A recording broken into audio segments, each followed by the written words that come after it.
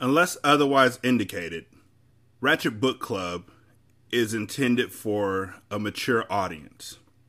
Viewer discretion is greatly advised.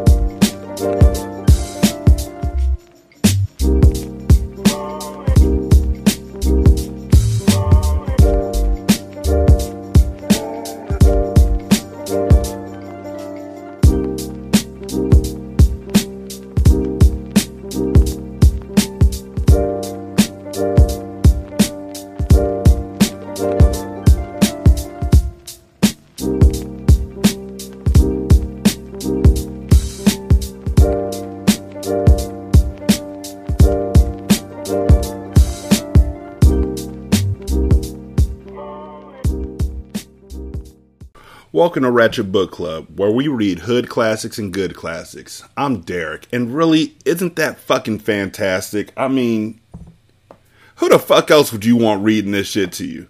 Be honest. LeVar Burton? Yeah, I can see that shit. That nigga's legendary. Morgan Freeman? He's got the voice. Okay, cool. But who else? Who else is bringing y'all this real shit every single goddamn day, except for weekends, because fuck you niggas, only Jesus does that. Who else is bringing you this shit? It's just me, myself, and I, unless the feds ask you. At which point, hella niggas been doing this, and you don't know what my show's about. 916-633-1537, ratchetandratchet@gmail.com, Ratchet Book Club on Twitter, Ratchet Book Club on Facebook, and also Jaquavius and Ashley. Like I said, them niggas are way too good at thinking up ways to torture people, so do not tell them where I live. Chapter 10. David picked up Naya early in the evening to join him for dinner at Franklin Bennett's house. They never say Franklin and Ruby Bennett's house. They never say Ruby Bennett. They just say it's Franklin's house. I guess, maybe it's because David is friends with Franklin, but I thought that, both of them had that connection. He had not discussed his visit to Pearl with anyone. But when Naya got into the Pathfinder, looking fresh and lovely in khaki shorts and a red blouse, the words burst out of him. I saw Pearl today. Naya smiled hesitantly. What did she say? David told her everything.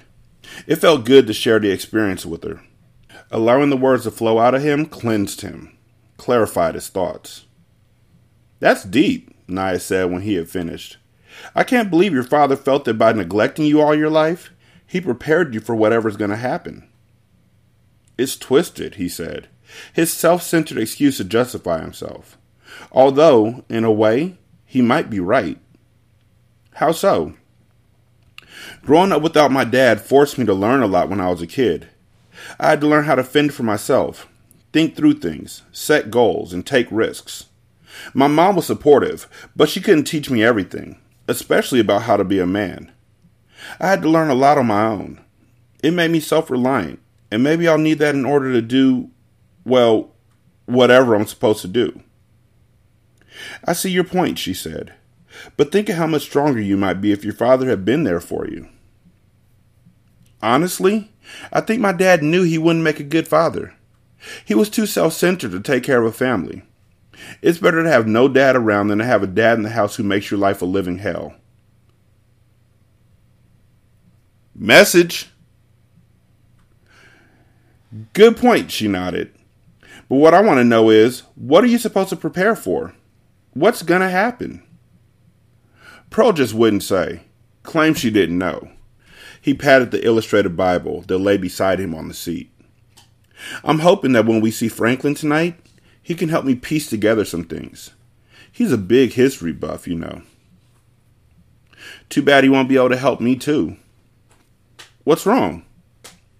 Remember that guy who stalked me in Houston? Morgan? I think he's out of jail. He called me twice. You're kidding.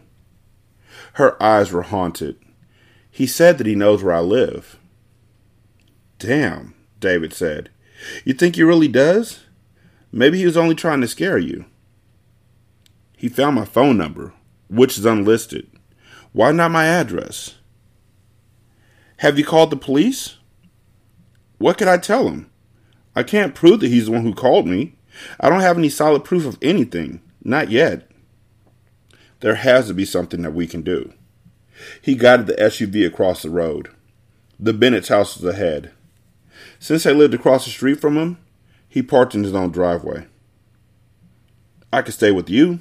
Let you protect me. She smiled. Okay, that was a joke. Good to see you're keeping your sense of humor. If I didn't, I'd scream. Seriously? I don't know what I'm going to do, David. This guy scares the shit out of me. Okay. What I need y'all to do while you're listening to this right now is literally tweet me right the fuck now if you know somebody who got so scared they shit on themselves. I know people who will laugh so hard they peed their pants. I do know those motherfuckers, and that shit was phenomenally gross. Because they were an adult, and they just sank to the floor and pissed. And they did it so much that you knew it wasn't their first time at the fucking rodeo, and they should get that shit checked out. It depends. You know, like the diapers. Okay, that was a joke. But never seen somebody so scared. And I'm jump scares. Not my cup of tea. Hate the fuck out of them. Niggas walk up on me, I might stab you. Hate the fuck out of them. Not niggas being scared. White people do not get encouraged. I've never been so scared, though, that I shit on myself. I've never even farted when I was scared. When I get scared, two things happen. I'm either going to punch you or I'm going to run. I'm not going to sit there and be like, oh my God,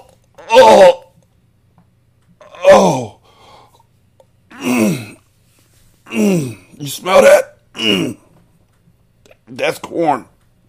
I'm not going to do that. Never heard of anybody actually getting the shit scared out of them. Like if somebody pulls a gun on you, I heard that you, like, there's this song by this group called Dead Prez. Their name was Dead Prez. They made a song called Hell Yeah, Pimp the System. And at one point, they're talking about how they pulled out a gun on a pizza delivery man. And the pizza delivery man, by the look on his face, he probably shitted in his clothes. You know what this is. This is a stick-up. But I don't think that'll ever happen. And I don't think it's something I can Google. I feel like if I Googled that, I would get flagged immediately.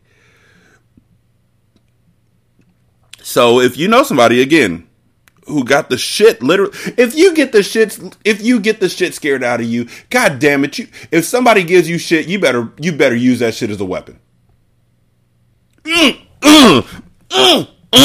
Throw the shit in their face. They will literally run away from you if you start throwing shit at them. I am perfectly confident that if a person came up to me with a gun and I shit on myself and I reached down in my pants and grabbed that shit and threw it at them,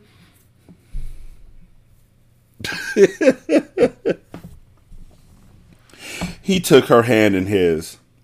I won't let anything happen to you. I'm not the only one dealing with drama here. What if something happens to you? She had him on that one. His own situation was as bad as hers. Perhaps more so, because it was deeply strange and disturbing. He couldn't bear to think about it any longer. He kissed her quickly on the lips. Come on, Naya. Let's go eat. At Franklin's house, they had dinner. A garden salad, grilled ribeye steaks, baked potatoes, and corn on the cob. They took their meal outdoors on the wooden deck, sitting on wicker patio furniture. The evening saw a welcome decrease in the temperature and humidity that had tormented them all day. A refreshing breeze carried the robust scent of freshly mown grass, mingled with the aroma of Ruby's flower garden. A couple of torches designed to repel insects burned on the patio railing. Although Franklin and Ruby were nearly 40 years older than David and Naya, David didn't perceive any of the awkwardness that sometimes stifled discussions between members of different generations. Their conversation flowed, touching myriad subjects: current events, politics, sports, movies, music, travel, and more. The Bennetts had not settled quietly into their golden years and allowed themselves to be cut off from the outside world. They were active and well-read, frequent travelers, and full of fascinating insights. After dinner, Ruby served red velvet cake and smooth Jamaican coffee. Both were delicious. David sipped the pungent Java, then said, "Franklin, when I first moved here, you promised to teach me about the town's colorful history. I've been waiting for my lesson." "Oh, you done it, David." Ruby made a mock grimace. "Don't get Professor Bennett started." "The young man desires instruction," Franklin said. "Do not rebuke the curious mind." "I'm curious, too." Nia placed her fork on her plate. "I've lived here my whole life, but everything I know about the towns come from hearsay and gossip. Which, interestingly enough, often contains kernels of truth," Franklin said. He cleared his throat. "Any discussion about this town must begin with its founder, Edward Mason." "You told me a little about him before," David said. "He started a plantation here." "Correct," Franklin said. "Edward Mason moved here from Virginia in 1841. His vision was to establish the grandest, most prosperous plantation in Mississippi. A cotton kingdom, if you will. He had his stately mansion built on a hill that overlooked 1,000 acres under his dominion. He owned 300 slaves to work the land from dawn till dusk. Mason was a strict, cruel master. He had slaves beaten severely for minor infractions, resting a minute too long, arriving late to work, tarrying too long when drinking water or eating. A slave was killed if he violated Mason's code one too many times. Mason believed that disobedience was inimical to his mission to maintain a plantation that functioned with machine-like efficiency. How the fuck he know about... Well, I guess there were machines back then. I guess, in 1841. I'm really trying to think of what machines were there. Coffee press? In the beginning, his punishments were fairly standard, as such things were on plantations. Lashes with a whip. In time, however, he grew more sadistic and imaginative in his tortures. He once had a disobedient slave tied to the hindquarters of a horse and dragged throughout the countryside. On another occasion, he doused a man in kerosene and set him aflame. Then he had a woman hung from a tree by her ankles and left her there for days. Another time, a teenage slave had fresh meat hung around his neck and waist and was forced into a pen of dogs. In 1861, the Civil War broke out. Edward Mason had no intention of surrendering to Union troops or perishing at their hands. He quickly made special preparations. He already had a mausoleum built at a cemetery, especially for his family. Well, now he had a concealed passage built into the crypt. The passage led to a deep shaft that gave access to an underground hideaway. His plan was to seek refuge there whenever Union soldiers approached. Alas, Mason never had the opportunity to use his hideout. His slaves, emboldened at the idea of a war that would end slavery and hearing accounts of slaves escaping bondage to fight for the Union, launched an insurrection. They set the plantation on fire, and they hung Edward Mason from a tree that still stands to this day in the front yard of Jubilee. Many of the slaves were killed in the uprising, but a few of them escaped and crossed the lines to fight for the Union. My great-grandfather was one of them. Amazing. David shook his head, and Nia looked equally astonished. Is that how you know so much about the history of Edward Mason? My great-grandfather was a member of the inner circle of slaves who worked in the Mason household, Franklin said. His name was Samuel Bennett. Sam was a house nigga, reviled by the slaves who worked in the fields, for they assumed that his lot was better than theirs, his burden easier to bear. In truth, Mason treated the house slaves worse than he treated anyone else, and subjected them to brutalities that I cannot even tell you. When the insurrection hit, Sam was the one who tightened the noose around Mason's neck. Jesus, Nia said. Sam told the story to his son, who in turn told his son, and so it was passed down, eventually falling to me, Franklin said. I verified virtually every detail of which my ancestors spoke. For instance, the mausoleum the Mason had constructed stands in Hillside Cemetery, just off Main Street. I have not, however, ventured inside to find the subterranean hideaway. Edward Mason's corpse, ravaged as it was interred in his tomb, and his family lies with him. In addition, many of the survivors of the slaves who worked on the Mason plantation presently live in Dark Corner. Our chief, Van Jackson, is the descendant of a slave who escaped with my great-grandfather. Naya, your late father, Thomas James, was another descendant. I remember Daddy telling me, Naya said, wonder in her eyes. Franklin nodded. David, you too have an ancestor who played a role as well, William Hunter. I remember hearing stories about him as a kid, David said. He was some kind of freedom fighter, right? Yes, Franklin said. William Hunter was a free man who roamed throughout the South. He frequently assisted slaves in fleeing north on the Underground Railroad. Although he was free himself, he helped to plan the insurrection at the Mason plantation. According to Sam, my great-grandfather, William Hunter was the bravest and most cunning man he had ever seen. Sam believed that Hunter had witnessed something as a younger man that gave him the fortitude of 10 men. But Hunter was secretive about his past. I don't know much about him either, David said. I never learned much about my father's side of the family. Mostly everything you've said is new to me. Doubtless, the ghost stories will be as well, Franklin said. David's heart skipped a beat. Naya shifted in her chair. Ruby watched her husband thoughtfully. Ah, your reactions tell me that you're more than passively aware of the ghost stories connected to Jubilee, Franklin said. Since the slave revolt, people have reported stories of hauntings at the estate. Some claim to see apparitions of slaves huddled under the trees that surround the house. Others say that they have seen the ghost of Edward Mason himself, floating through rooms in a dark suit, his face blue and eyes bulging, presumably from his death due to hanging. David reached under the table and found Naya's hand. She squeezed his, gratefully. The house has been vacant for most of the 140-odd years that Edward Mason has been dead. On rare occasion, someone will move in and attempt to refurbish the estate.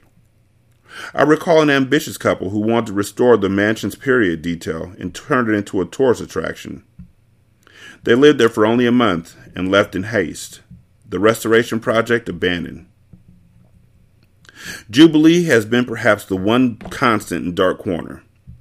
Throughout world wars, Jim Crow, the booms and busts of the economy, the civil rights movement, and so on, up to the present day, the mansion has stood, inviolate, an unchanging landmark. Townsfolk despise what the house represents, and they fear the ghost stories. But in spite of that, we've let it stand. A bit like a scar that serves as a reminder of a fight that we've won. You can only understand how far you've come when you understand that from which you've came. Someone's living in Jubilee now, David said, thinking of the tall man dressed in black whom he had seen a few days ago. I visited the house. Franklin put his coffee mug on the table. May I ask why?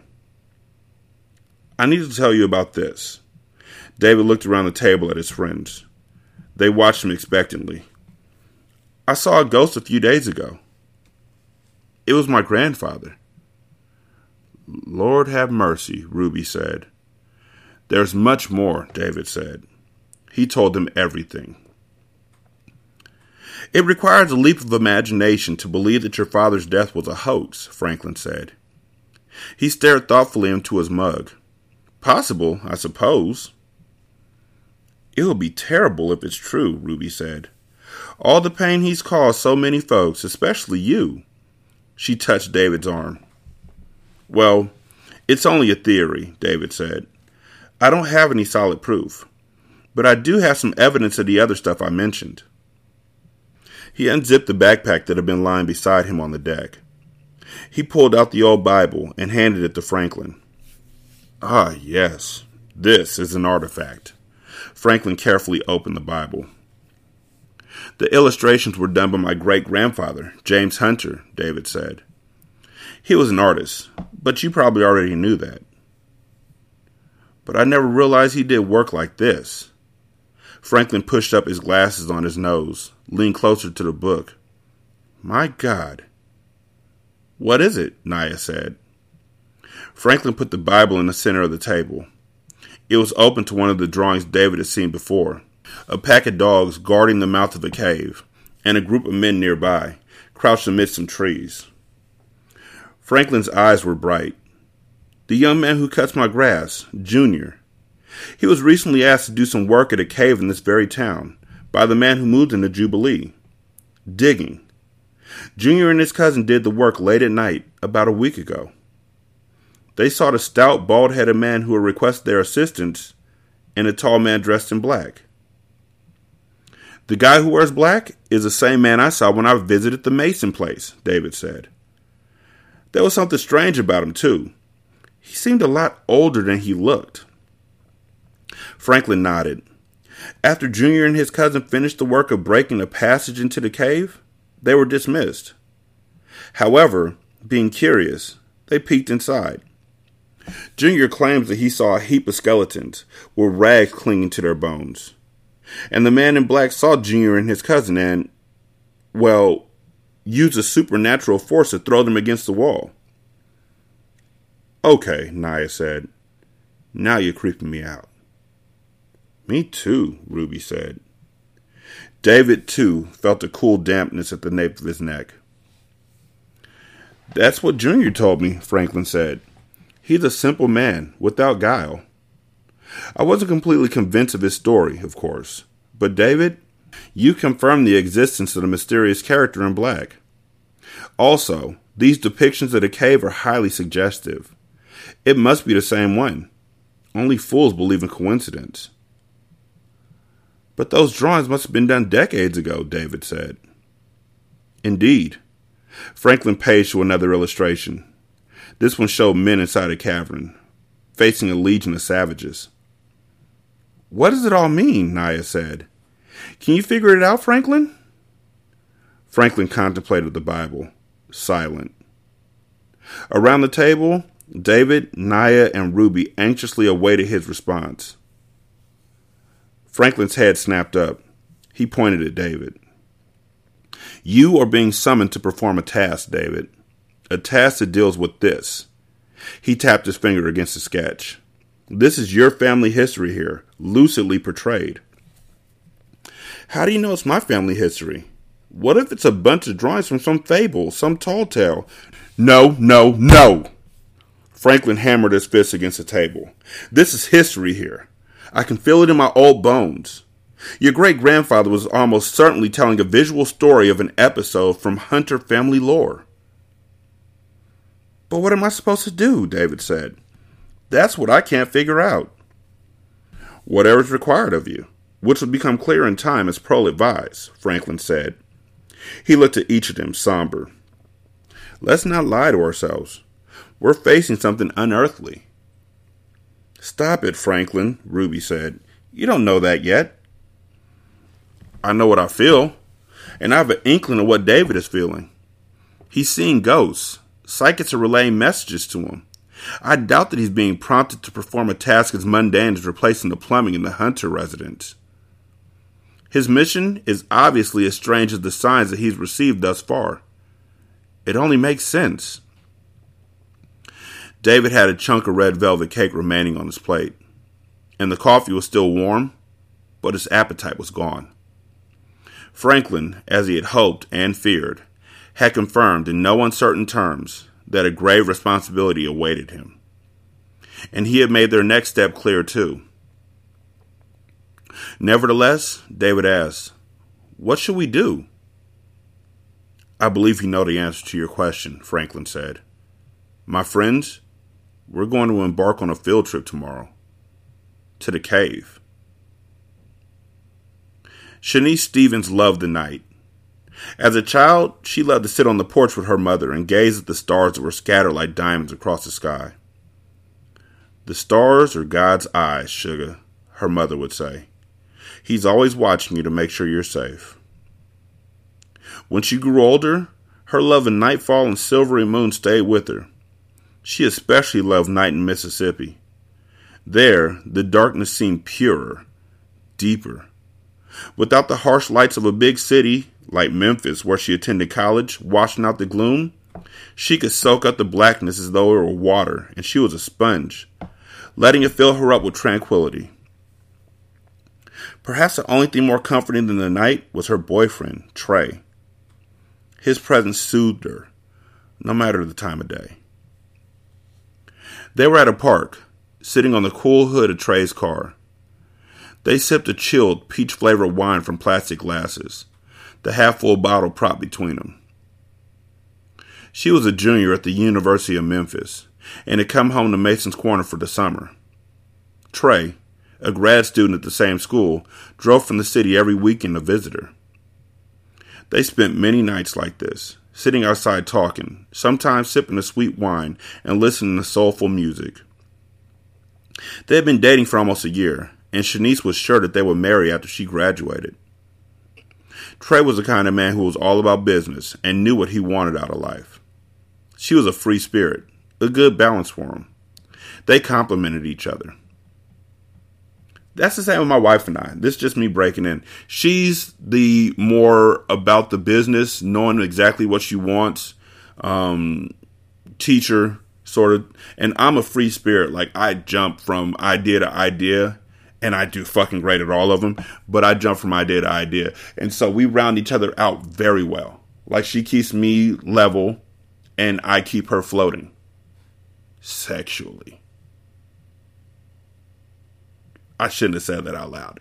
It is that too, though. But honestly, to be able to compliment your significant other, not just with words, but with your presence, is a gift that I don't know if a lot of people have, because I don't know if a lot of people are looking for that in a relationship. But I mean, what do I know? Most people probably are looking for that and just look at the wrong things. Fuck it. On the car stereo, a sensual Maxwell ballad came on. Lifetime. Oh, I love this song, Shanice said. She leaned into Trey. He drew her closer, kissed her cheek. That brother Maxwell can sing, Trey said. He can represent for brothers like me, because you know I can't sing a lick. Why don't you try, she said. Sing a verse for me, sweetie. Girl, please. It's only the two of us out here. Sing for me, please? She batted her eyelashes, which always made him melt like chocolate in her hands. He opened his mouth and was about to sing a note. Then he paused. Look over there. Swaying to the music, she turned. A large dog stood in the corner of the parking lot, revealed in the dim, yellow-orange light cast by a nearby street lamp. The oddly quiet canine watched him with glimmering eyes. I think it's a pit bull. Trey's voice held a trace of anxiety. Yeah, it does look like a pit, she said. Why is it staring at us like that? Pit bulls terrified her. Those dogs were murder machines. When she was in high school, her neighbor owned a pit bull, and once, the dog had gotten loose and locked his teeth onto the leg of the postman, Mr. Jones. They had to literally crack the dog's skull in order to get it to release its grip on the poor guy. Mr. Jones required 50 stitches and had walked with a limp ever since. Okay, that's enough. I'm stopping the music to say that's bullshit. Pit bulls are pets. They are animals. Just like any other animal, they can be trained. And if they are trained to be evil or if they are trained to attack people, that is the fault of their owner. Pit bulls are not bad animals. They are not bad dogs. They should not be reviled as bad dogs. Yes, dogs are scary in some way, shape, or form, but most of the dogs that I've seen, including pit bulls, are fucking adorable. And they get a bad rap because they're trainers. Their owners teach them to be that way. Don't blame the pit bull. Blame the owner. That's it. The flesh of her neck tightened as if squeezed with pinchers. Look over there, Trey said. There's another one. Looks like a Rottweiler. On the other side of the parking lot, another massive hound had stepped out of the shadows and into the light. This one watched him in eerie silence, too. "That looks like my cousin's dog," she said. "He has a Rottie named Kilo. He's sweet." "He doesn't look so sweet to me. Where did these mutts come from? They don't have collars, see?" She saw. She didn't like it at all. Her cousin's dog would never be running loose and collarless. She didn't know who these hounds belonged to. She screwed the cap on the wine bottle. "We better get in the car, Trey." "I was about to say that." "Move slowly. We don't want to agitate them." They cautiously slid off the hood of the car. As if acting under the command of a single malevolent mind, the hound stepped forward. Low growls rumbled from their chests. The dogs were about 20 feet away. It would only take seconds for the canine to close the gap. Shanice grabbed the neck of the bottle and held it like a club, wine sloshing around inside. "Move slowly," Trey said. He sidled along the car to the door. "Keep your eye on them. They'll think you're afraid if you look away." Shanice wanted to tell him that she doubted it would matter whether she met the dog's gazes or not. She was terrified and was sure the dogs could smell her fear, like sour sweat. She touched the door handle. The dog snarled and charged. Shanice screamed and ripped open the door, taking her eyes off the hound behind her, but able to hear its feet scrambling across the pavement at a furious rate. Coming fast. God, she had to move. Get in the car. Fast, fast, fast. Trey screamed. "Ah!" She was halfway in the car, and Trey had gotten the driver's side door open, but the pit bull had clamped its teeth on his leg. It was dragging him away, pulling him across the parking lot, his glasses falling off his face, his hand scrabbling for a hole but finding nothing but smooth concrete. "Go, Shanice, go!" Trey shouted between garbled screams. A thunderous roar behind her. She whirled, and the Rottweiler tackled her, knocking her out of the car and onto the ground. She shrieked. The dog's sharp teeth tore into her shoulder. Her vision blurred with tears, and she remembered the bottle in her hand. She swung it at the dog's head and connected with a crack. Glass exploded, wine spraying everywhere, but the dog squealed and staggered away. Weeping, she crawled into the car. She shut both doors, locked them. Thank God, the key was in the ignition. A cold pain consumed her wounded shoulder. Her blouse was wet with blood, and she tasted blood on her lips, too. She had bitten her tongue. "Oh, Trey," she said thickly. The pit bull had dragged Trey to the corner of the parking lot. The dog stood on his chest, deadly jaws only inches away from his face. A man draped in dark clothing stepped into the light. Looming above Trey, he rested his hand on the canine's head. What the hell? Had this guy commanded the dogs to attack them? What was going on? The man looked in her direction. The pit bull leapt off Trey and bounded towards her. The Rottweiler, having recovered from the blow with the bottle, charged the car too. Shanice gunned the engine. The car started with a throaty growl. She slammed into reverse, tires wailing. The dogs jumped onto the hood. Snapping and barking, they mashed their snouts against the windshield as though to tear inside. Screaming, Shanice wrestled the steering wheel sideways, aimed the car towards the road. She mashed the accelerator. The vehicle sprang forward with a jolt that rattled her vertebrae. The dogs bounded off the hood. She bounced across the curb and veered onto the road. Hot tears blinded her. The numbing pain that had begun in her shoulder spread like a ravenous cancer throughout her body. Rabies. The damn dog probably had rabies, or some other terrible disease. She had to get to the hospital. "Oh, Trey, I'm so sorry, sweetie. I'm sorry I couldn't save you. I hope nothing bad happens to you. I hope you get away." "Nigga, please." The dog had a foot on his chest. The man was standing over the dog, patting the dog who still had his foot on Trey's chest. I don't think he got away. Where the fuck was he going to get away to? And it only took 2 dogs to fuck y'all up? Not the whole pack, just 2? Okay, cool, just checking. I mean, they would have fucked me up too. Oh no. That's reason number 9 why I don't sit on top of the hood of the car to listen to music. I will sit inside the car with my wife and listen to music, but I ain't getting out that motherfucking car. Not at night. Not in Mississippi. Fuck the dogs. The Klan. And I ain't talking about Wu-Tang either. She had forgotten her cell phone at home. They got cell phones? I'm sorry. I just thought with everybody talking about the caller ID beside the machine and star 69 and all that, I didn't think they had fucking cell phones. I thought everybody had in-house phones. What the fuck? Okay.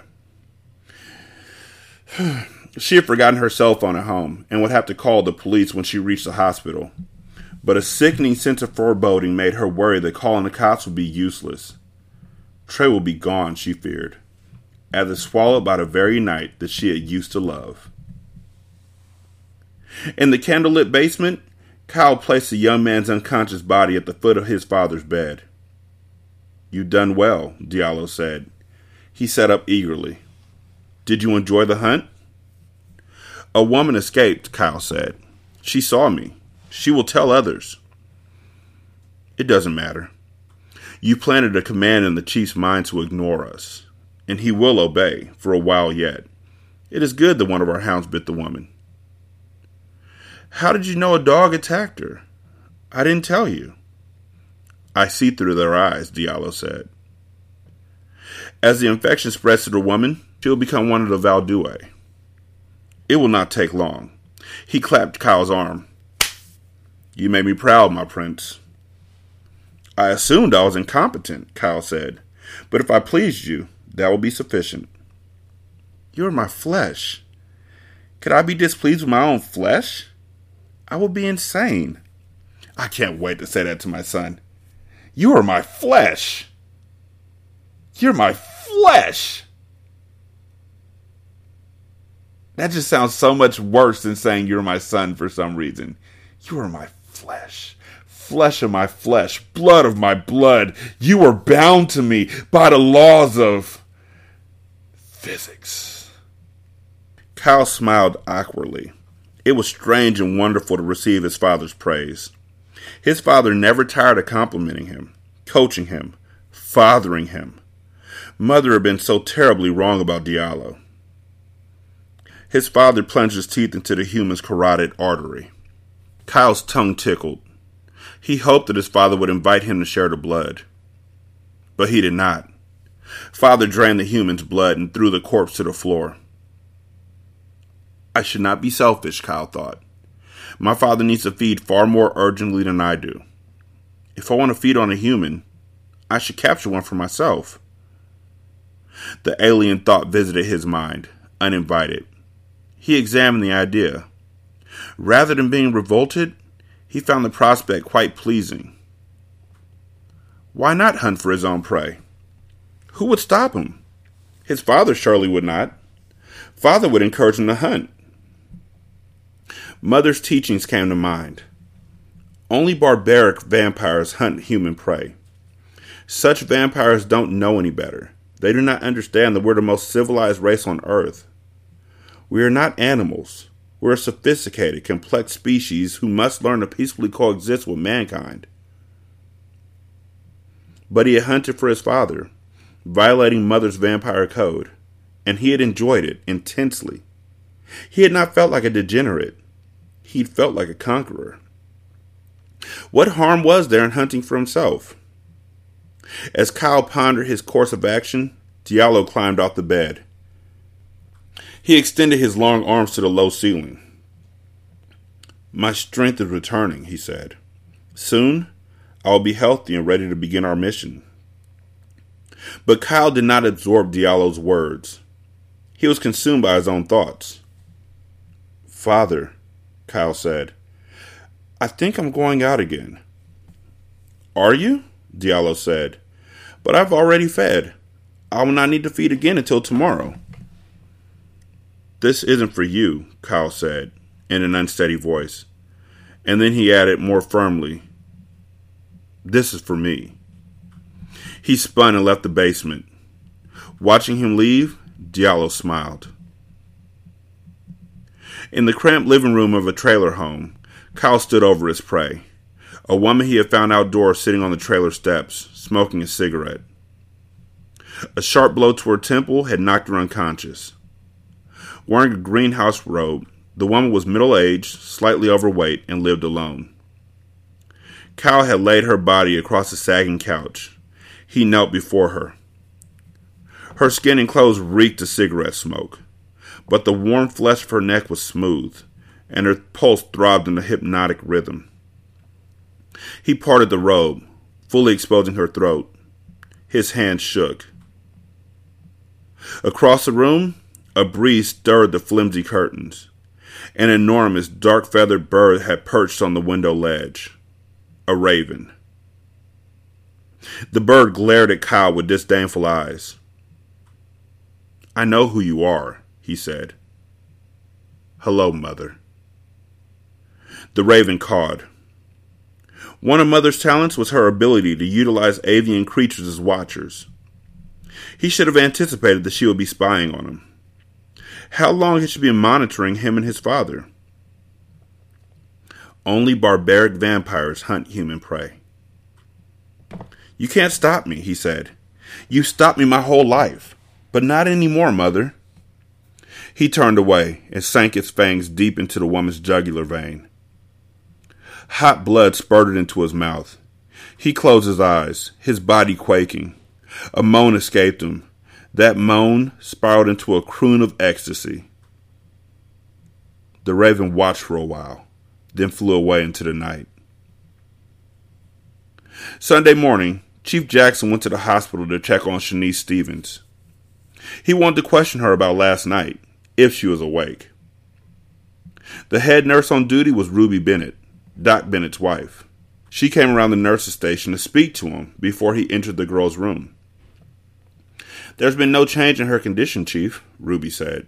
She's sleeping. Jackson sighed heavily. I'll just look in on her for a hot minute then. 5 minutes, Ruby said. Jackson hated hospitals. They reminded him, painfully, of his late wife.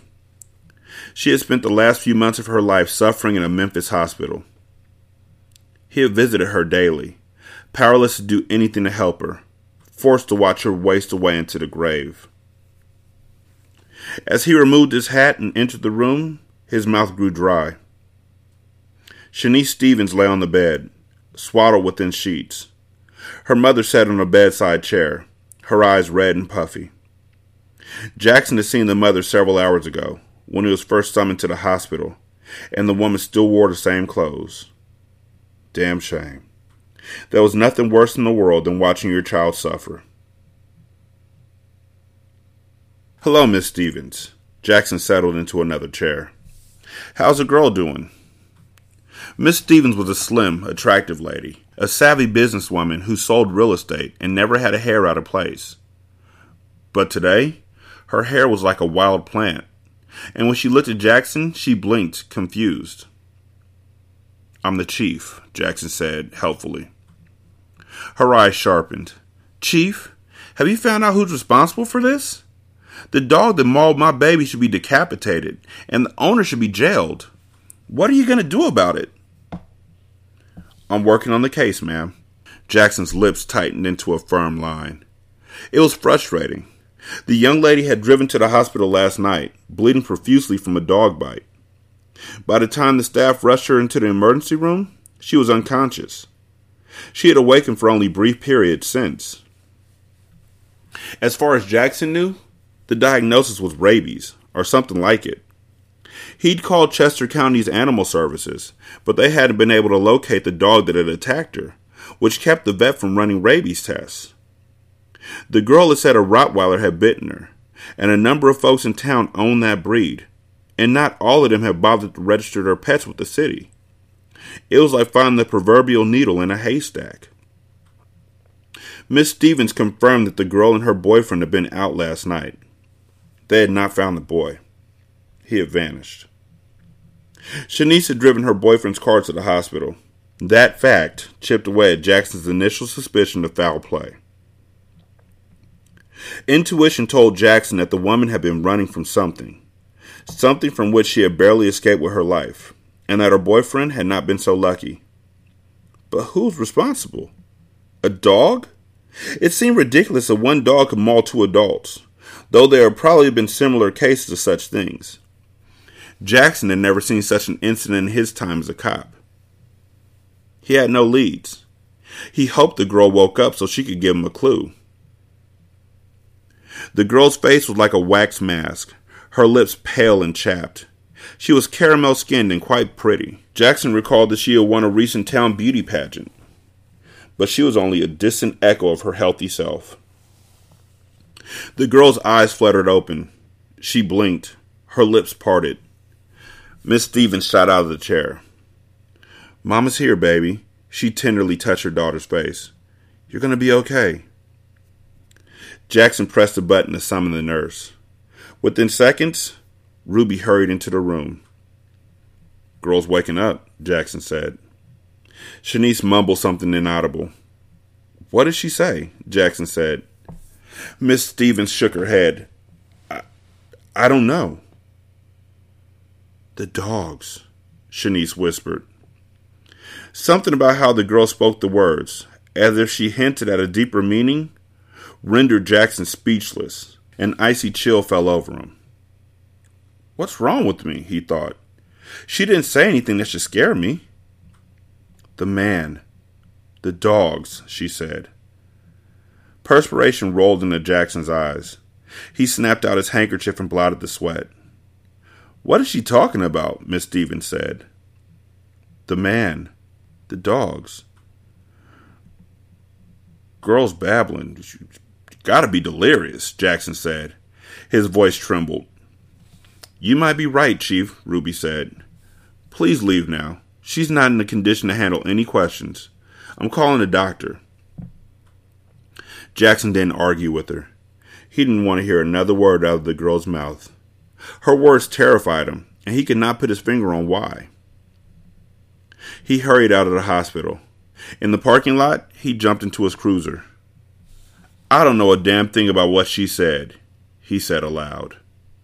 "Don't know nothing about it at all." But why did he feel like he was lying to himself? Franklin knocked on David's door. "Are you ready for our cave expedition, my friend?" Franklin said.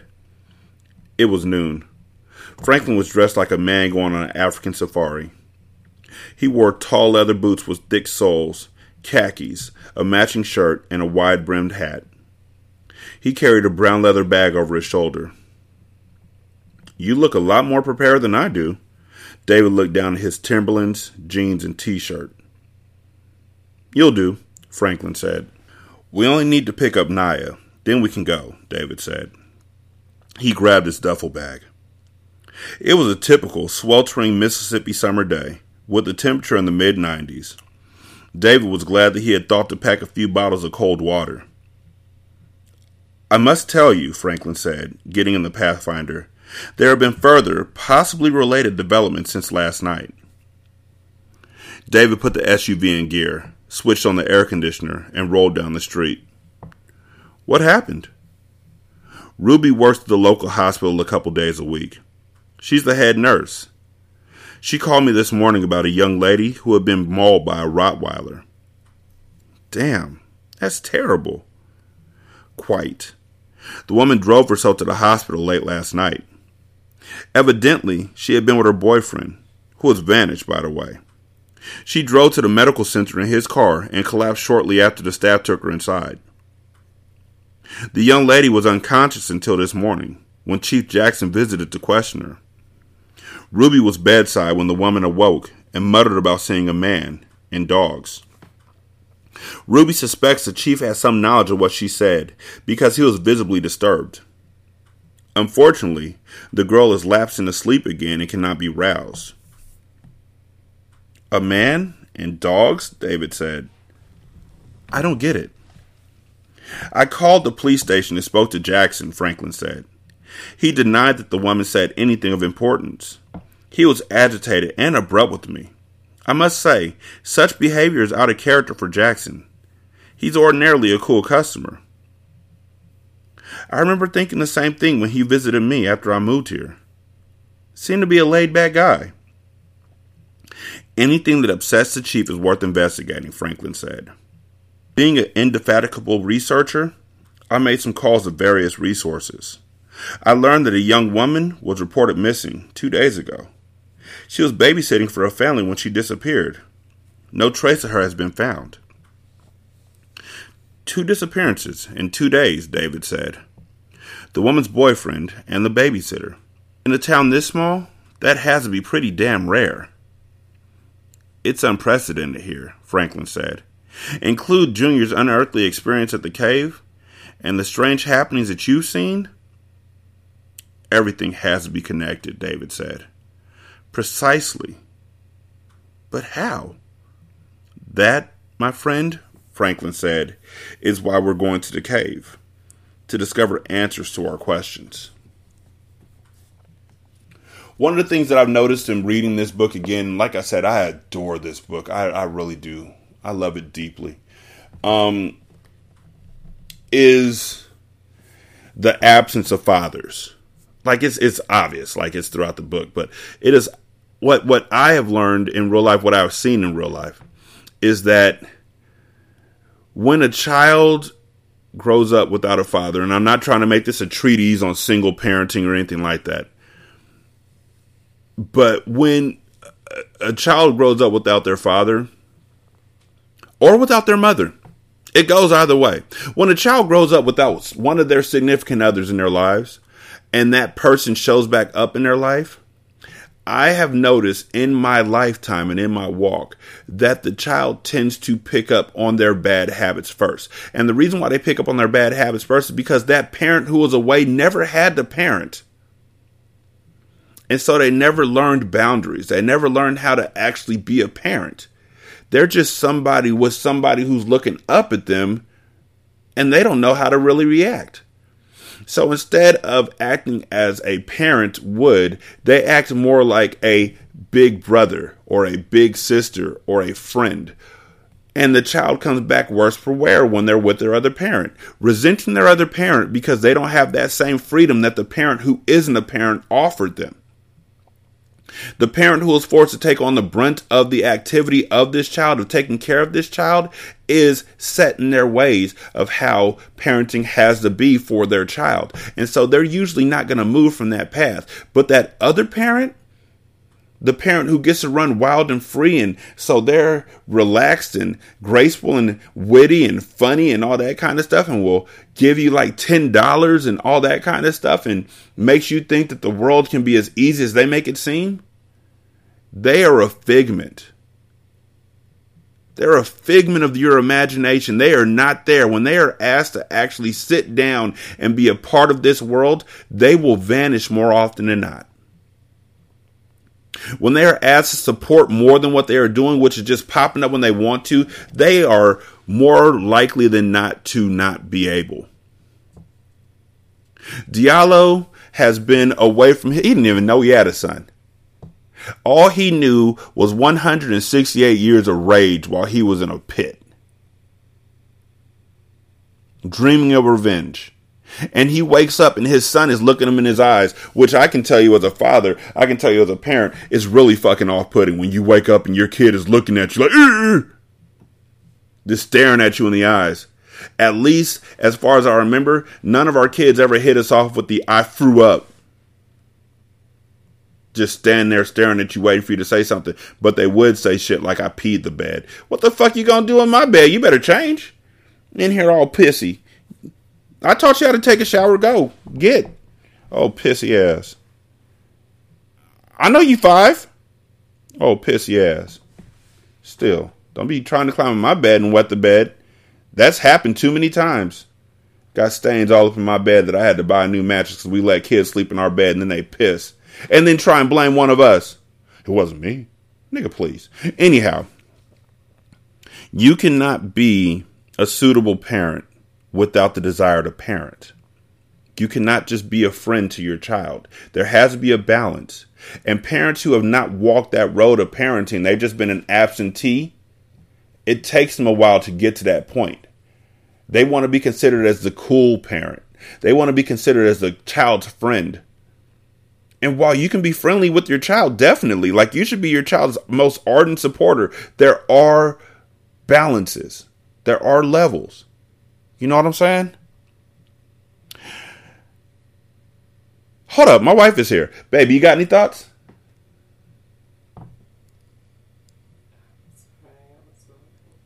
She wasn't paying attention, y'all. She missed that whole part. It was deep, though. She wasn't listening. It's okay. I still love her, though.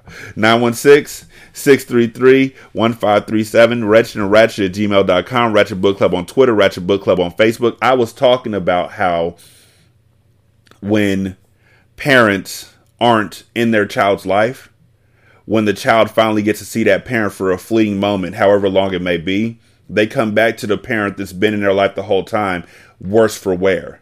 Like with different habits that have to be unlearned and different ideologies that have to be broken down, because the parent that they get to see for those few moments or for that one day or whatever is usually the one who's more happy-go-lucky, because they've never had the actual need to be a parent. So they don't know how to treat this kid, so they treat them like they're a friend or like they're a little brother or a little sister, instead of actually knowing how to contain this relationship.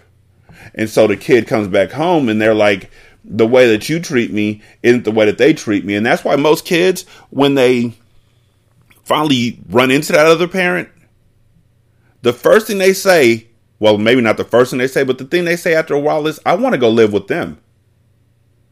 Because this parent isn't controlling me the way that you're controlling me. They're letting me live my life. And then, if you actually let them go live with that other parent, then they see the other side of letting them live their life. These parents don't know how to parent. They are not engaged in their lives in any way, shape, or form. Usually, they are only that way because they are literally selfish about how they act. They do things that benefit them, which is why, more often than not, they're an absentee parent in the first place. They do things that benefit them, and in some strange way, it trickles down and benefits the kid in the short term, but in the long term, it'll fuck the kid up. And the kids don't know how to come back and tell you they made a mistake. Remember that movie Boys in the Hood, where Trey ended up staying with Furious, like at the beginning, when Furious made him rake the yard and shit? Remember what Furious's house looked like? Like it was all nasty and shit, and there was like the toilet and sink were just filthy, and there was a fucking weight bench in the living room instead of a goddamn couch. That is a parent who didn't have to parent. That is a parent who was kept away from his child for a long time, and so he parented selfishly. Now, because the movie was built up to denigrate black women and to lift up black men, he was able to come around and become a good father because he had sense and he had talents and he had wisdom of the blackness. But let's be honest, he wasn't prepped either. And most kids who are put in that situation are living in that situation where, Dad, I'm hungry. Well, what you gonna eat? I don't know. What are we eating? You want McDonald's? Yeah. The next day, you want McDonald's? Yeah. The next week, you still want McDonald's? Yeah. Can you cook me something? I can cook cereal. What kind of cereal you want? I got Honey Nut Cheerios. Can I have like spaghetti or something? I don't. We can go to your grandma's house. They can take care of you. Matter of fact, I'm going to drop you off anyway because I got to go make a run real quick. That's the shit that I've seen, not just as a kid, but also as an adult, dealing with kids who have other parents who pop back up. And I'm sorry I got on this long ass. No, I'm not. It's my goddamn show. So what's going to happen is that every single time that Kyle says Diallo is animalistic or something like that, his dad, who literally doesn't give a fuck about his well-being, will say, my son, this is the way of kings. We was kings. You are my prince. You must put beside all that woman stuff that your mom taught you and be a man like me. And Kyle, who's never had a man in his life that was his father, his mom always had associates and friends and whatnot, but they weren't his daddy. His dad would tell him, set this aside, and he'd be like, okay. Which is why now he's completely cast aside everything that his mom taught him, which was literally the way it should be. His mom was the mother of vampires. She knows the way it should be. She knows the right path. And Kyle is being swayed by a nigga that he just met, but has always wanted to know.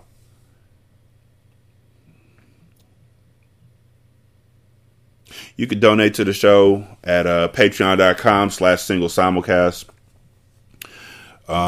You can also donate at buymeacoffee.com/sscast, and on Good Pods, you can donate at the tip jar. You can leave a review on Podchaser and then copy that and paste it into Apple Podcasts, and then copy that and then paste it into Good Pods. That'll get us in 3 places. Yeah. Thank y'all so much for listening. I do greatly appreciate it. Y'all holler at me on Twitter. I'll holler back. But for real, y'all be good. I'm holler at you later. Peace.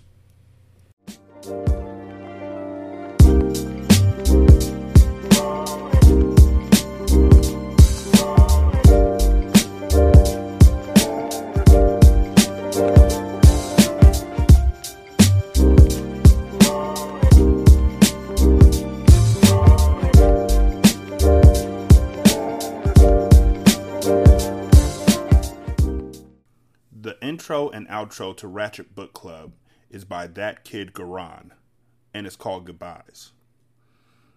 You can email him at tkgbeats94@gmail.com for more information on how to lease this beat. This is Single Simulcast. Don't know by now that you slip.